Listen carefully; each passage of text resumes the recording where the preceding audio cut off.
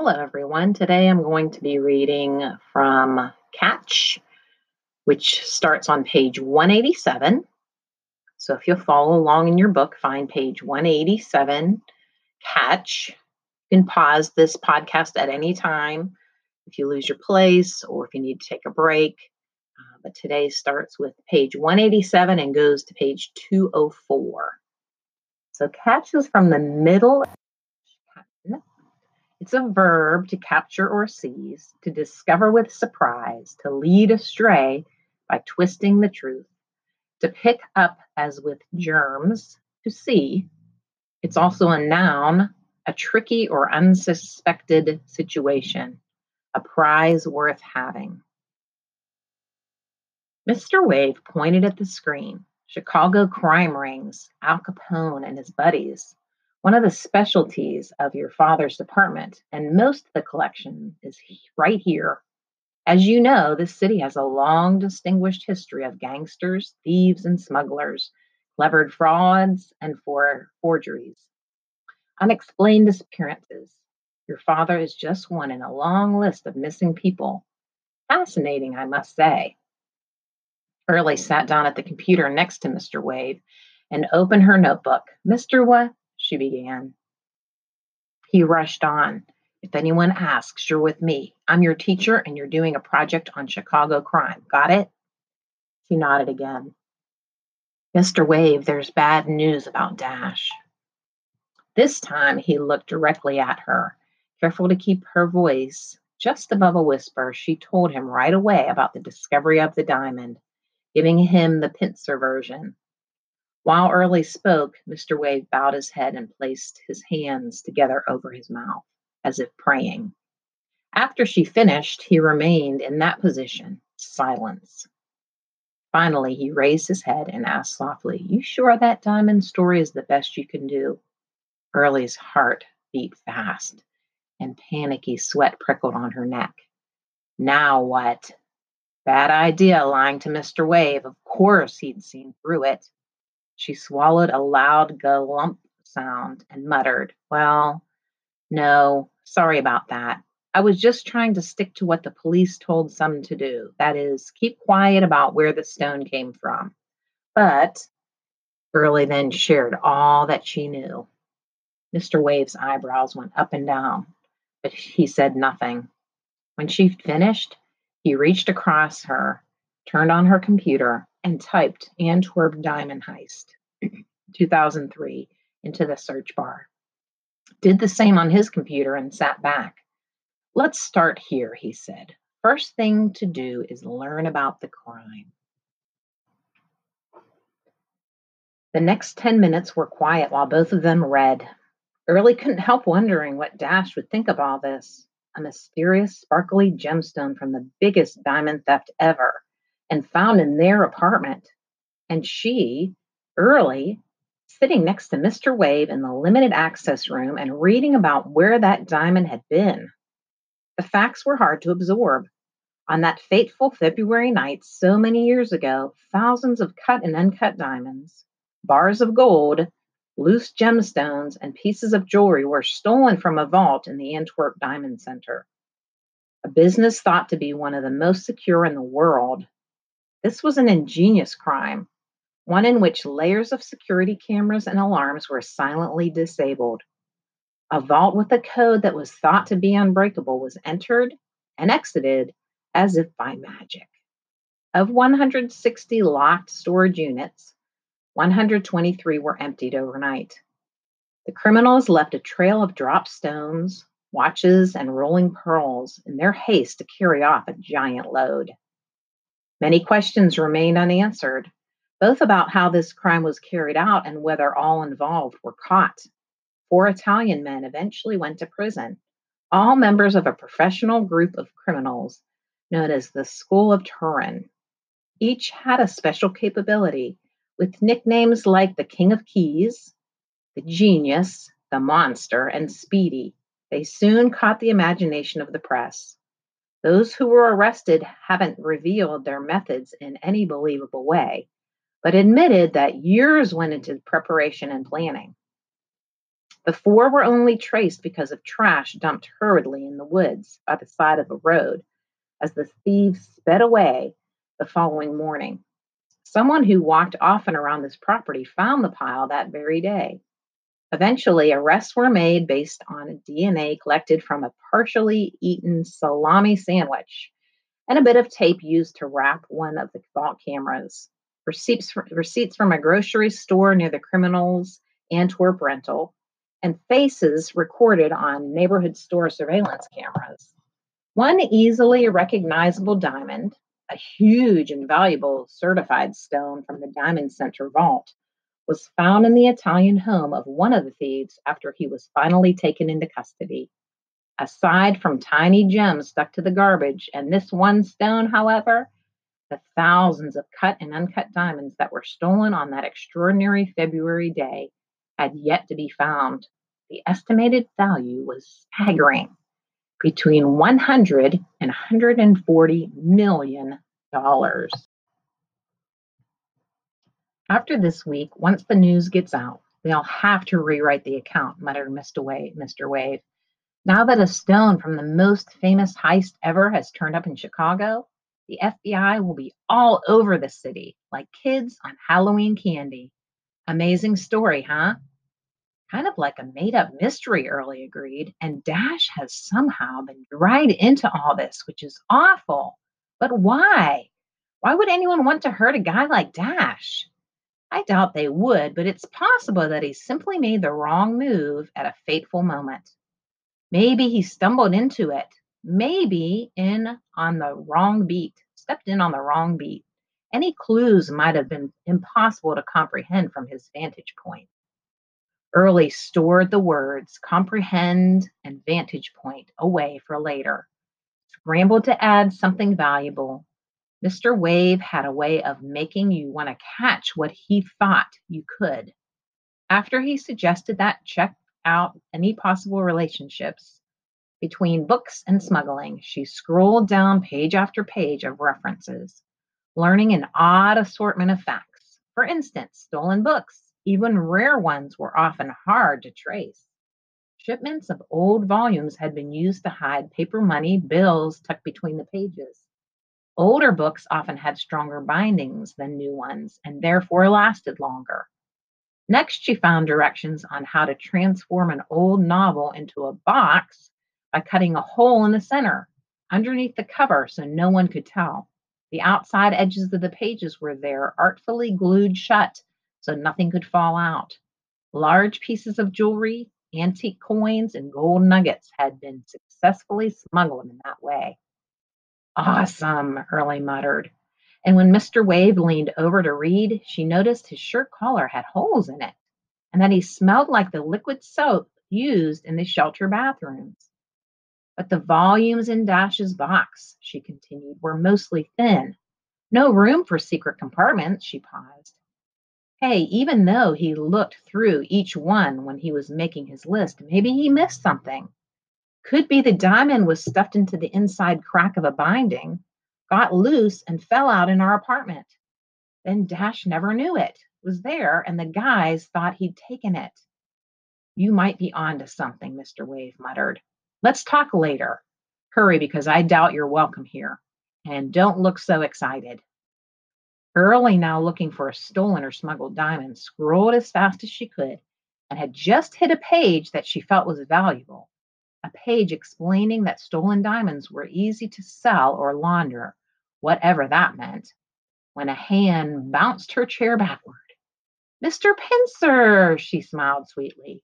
He was trying to read the screen over her shoulder. She could tell, but she'd already clicked it closed. How nice to see you here. The claw let go, and she spun around to face him. No unaccompanied children in the reading room, I'm afraid, he said. Afraid? No, well, not that. He cleared his throat. Have to go now. You, go. Early blinked and smiled again. This is my homeschooling teacher, Mr. Wave. I'm doing a project on international crime rings. Quite a few, I must say. Never knew there were so many ways of getting things past the police. Of course, as Dash always told me, only losers steal instead of earn. But it's history, so it's important to know. Ah, yes, Mr. Wade growled over one shoulder. This is a public space, of course, and I'm the accompanying adult. I'm quite sure this child has a library card. He cleared his throat as if that settled things, and he was too busy to be disturbed. I see, Mr. Pincer said, his tone about as friendly as an ice cube.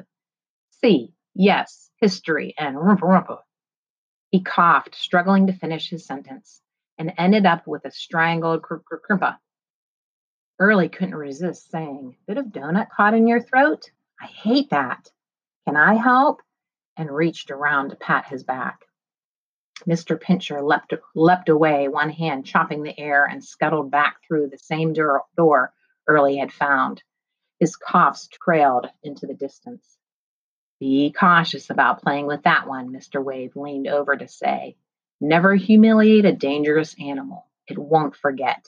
Believe me, I know. And so may your father. Oh, Early suddenly felt terrible. Think I've done something bad? Not at all. Refuse to be bullied. Good sign. Keep going. Early did, and wondered why it was a sign and where she was headed. Starting the next section of Catch, I lied too, Mr. Wave said in the elevator on the way down to the children's library an hour later.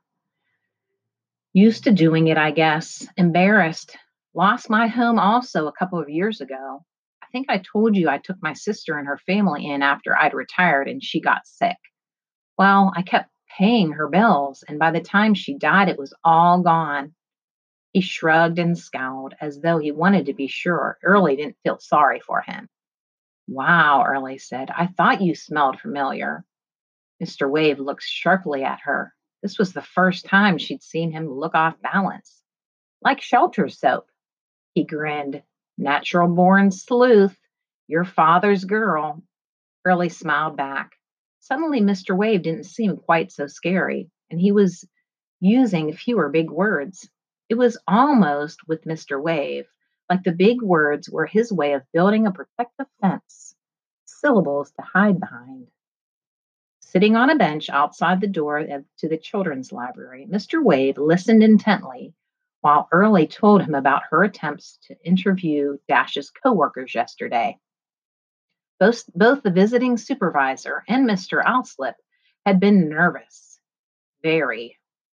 It was as Early said Mr. Owslip's name out loud that she made her discovery. One word hiding within another. Owslip, Owslip, Owslip could be owl, Early said. Mr. Wave nodded. I wouldn't be surprised if that were so. Then he was quiet for a moment. The gang with masks, they took every last book in your apartment? Early hesitated for a moment, then said, Except for one kid's book that fell under a broken table. We have it. Langston Hughes' The First Book of Rhythms. Ah, Mr. Wave's face lit up, making him look almost happy. The wrinkles in his cheeks deepened further, bunching around a huge smile. My old friend. Dash used to recite the poem to us that starts, If 2 and 2 are 4. He said you taught it to him. If he's trying to figure out something, he sometimes says, What's the rhythm, Langston? Ah, that is wonderful to hear. Mr. Wave's eyebrows had zoomed up his forehead. My fault. I should have tried to find your father after he left my school. I always remembered his brilliance, and wondered what he was up to. But I guess problems of my own intervened. Brilliance. The criminals who had carried out the Antwerp crime had been described as brilliant, and Early pushed away the connection in her mind. She focused on intervened, realizing Mr. Way was building a fence again. Problems is the name of that poem, she said. Exactly, Mr. Wade wheezed. And to finish my thoughts about your father, it isn't that easy to stay in touch with a student who is growing up in foster homes. Amazing that he got himself so far. Is going so far, Early corrected with a flash of panic, sure that Mr. Wade hadn't meant to say it in the past tense. The man was such an exact thinker. Why was he talking about Dash as if he wasn't coming back? Early carried on, blotting the worry with words. You and I will figure out who has forced him into hiding. Coercion of some kind. She hoped Mr. Wave noticed her use of the C word, one that sounded as sticky and gluey as what it meant. But Mr. Wave only coughed a long, painful cough and nodded. Early tried chatting with him more, but he didn't respond. Want to meet back here tomorrow with Mr. Wave? She asked. Seems like we both have time. Research rhythms, he rasped, stepping into the elevator. At least Early thought that's what he said. Or was it, please search rhythms? Mr. Wave's voice was so worn and scratchy, it was sometimes hard to hear. Hey, Early called out. That's so weird. That's something my father said to me as the door closed on her words.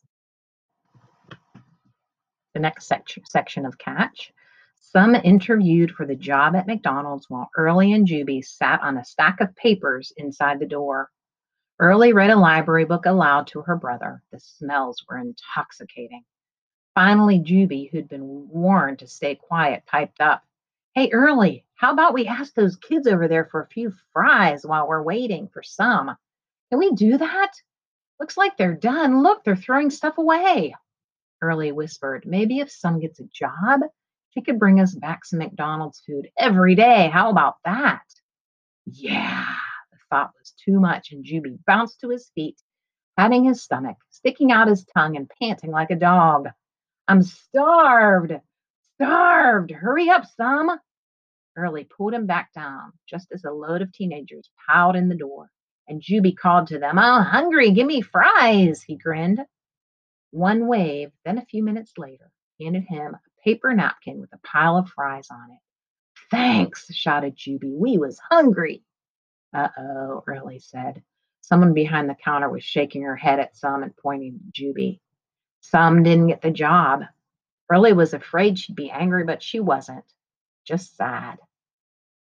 That day after lunch, shelter sandwiches that tasted much less yummy than McDonald's food. Early sat on one of the bunks and started planning. Dash's heart kept a rhythm with her own at all times, and his power drive and spark filled her mind. They'd find him, of course, but meanwhile, she was also needed to continue Dash's work on finding them a home, a place to go and grow, as he used to say. Some didn't look strong enough to stay in the shelter forever. Although there were moments when she seemed like her old self, she was losing her hold. Sometimes Early felt kind of queasy about having lied, disobeying her mother about sharing the diamond news. First, one version with Mr. Pincer, and then the truth with Mr. Wave, but both had felt necessary. This was a strategy, and the Pearl family needed strategies. Badly. Early looked over at her mother, who was laying on the bunk with her eyes closed. Hold fast, Some, Early said silently. Hold fast to dreams for Dash. There was no sign that Some got her message. Juby was busily driving his blue truck back and forth over his mother's feet, making brrr sounds. But she didn't seem to notice. Early wondered what the best way might be to catch the attention of a grown-up, a busy person with power to help. Someone like the mayor or President Obama, a guy who loved Chicago and must have seen some of the thousands of empty houses dotting the neighborhoods in this city. Both had kids. Both had a home here. Then she thought of her teacher at the Hughes School, Mrs. Chafe, and the way she dabbed at her nose after Early read aloud her description of how she'd fix up their dream house in Woodlawn. An idea as small as the dot on a question mark appeared in her mind, a dot of dazzling light. Out of habit, she did what Dash had taught her to do. Spin it around, look at it from all sides, try to find the weak spot, if there was one. There didn't seem to be one. The dot was rapidly exploding into a thrilling thought. Early clapped her hands, a loud crack of joy, startling both Juby and Some. That's it, she shouted, bouncing to her feet. Simple. I need all the kids. We can do this. We can. And even though she was 11, she jumped up and down, her snow boots making a squish squeeze sound against the linoleum. She could hardly wait for the tutoring room to open that afternoon. She'd start there. We're on the next section of Catch. Most tutors at Helping Hand were college students. They probably would have enjoyed just hanging out with the kids, but their main job was to help with homework. Many kids at the shelter didn't want to do more schoolwork as soon as they finished a long day. Most struggled at their grade level, having moved a bunch of times and had grown to hate everything about school. What they really wanted was a place to play ball or run around outside, but that wasn't a choice. Early understood their reluctance. It was hard enough to change schools and neighborhoods, but to leave everything familiar and then be labeled as one of those shelter kids was doubly tough. You stood out and might never fit in, not easily. More fortunate kids were often afraid of head lice and germs, as Miss Happity had explained to her. Hiding the fact of homelessness was clearly best for peaceful survival in a classroom, but the idea felt nasty. Like losing your home was a dirty secret. No wonder these kids didn't want to think about school once they'd left the building. Everyone looked more cheerful when a special visitor came to the tutoring room, maybe an artist or writer, and the homework was put aside for a day. Once a painter came and helped them make a mural on the tutoring room wall. Early thought this was the key to getting people excited about what she wanted to do. It could be a project. As soon as Mr. John unlocked the door that afternoon, she and Juby burst inside the room. Only two other kids followed, and Early had never seen them before. They must be new to the shelter. Oh well, Early thought. There'll be a bigger group on other days. Mr. John introduced them, Isabel and Marcus. Meet Early and Juby. Hey, you guys are both sister-brother combos. The four kids looked at one another. Early thought Isabel might be closer to her age, and Marcus and Juby, who were about the same size, were already unloading a box of crayons and setting themselves up at the table for coloring. So, Mr. John rubbed his hands together. Anyone got homework? I know you're not in school yet here, Isabel, and you're doing your own thing right now, Early. How's that going? Great, Early beamed. In fact, I have a fantastic idea, a big idea, a project that kids in all the shelters could work on, a way to get us all back into homes. Mr. John blinked and smiled. Sounds amazing, he said. How would you do it? Early first described going by train to the Harold Washington Library and seeing all the abandoned houses and apartment buildings. I remember them in my old neighborhood too. They were there, but I never thought about it because my family had a home then. Isabel nodded. Yeah, we had a home too, but we've been in shelters a couple of years now. We dream about having a place of our own again, she said. Oh, my mom. Boy, does she want that. Us too, said Early. Mr. John was nodding. So what's your idea? Isabel asked. She crossed her arms and tapped one foot as if Early couldn't possibly have a solution to such a big problem. Well, we'll need some drugstore cameras, a way to get around, and maybe some help with spelling and writing. Oh, and some stamps and envelopes. Early described her idea. The tutors at all the shelters around the city would organize short field trips in which they'd walk or drive through neighborhoods, and the kids could snap pictures of abandoned houses they thought should be rescued. Then, once the pictures were printed, the kids would take the photos like they liked best and describe what that house or apartment would look like in detail if it were theirs to keep, if they could adopt it with their family, fix it up, and make it into a home again. Kind of like the game the Pearls used to play when they looked at the house with the cat.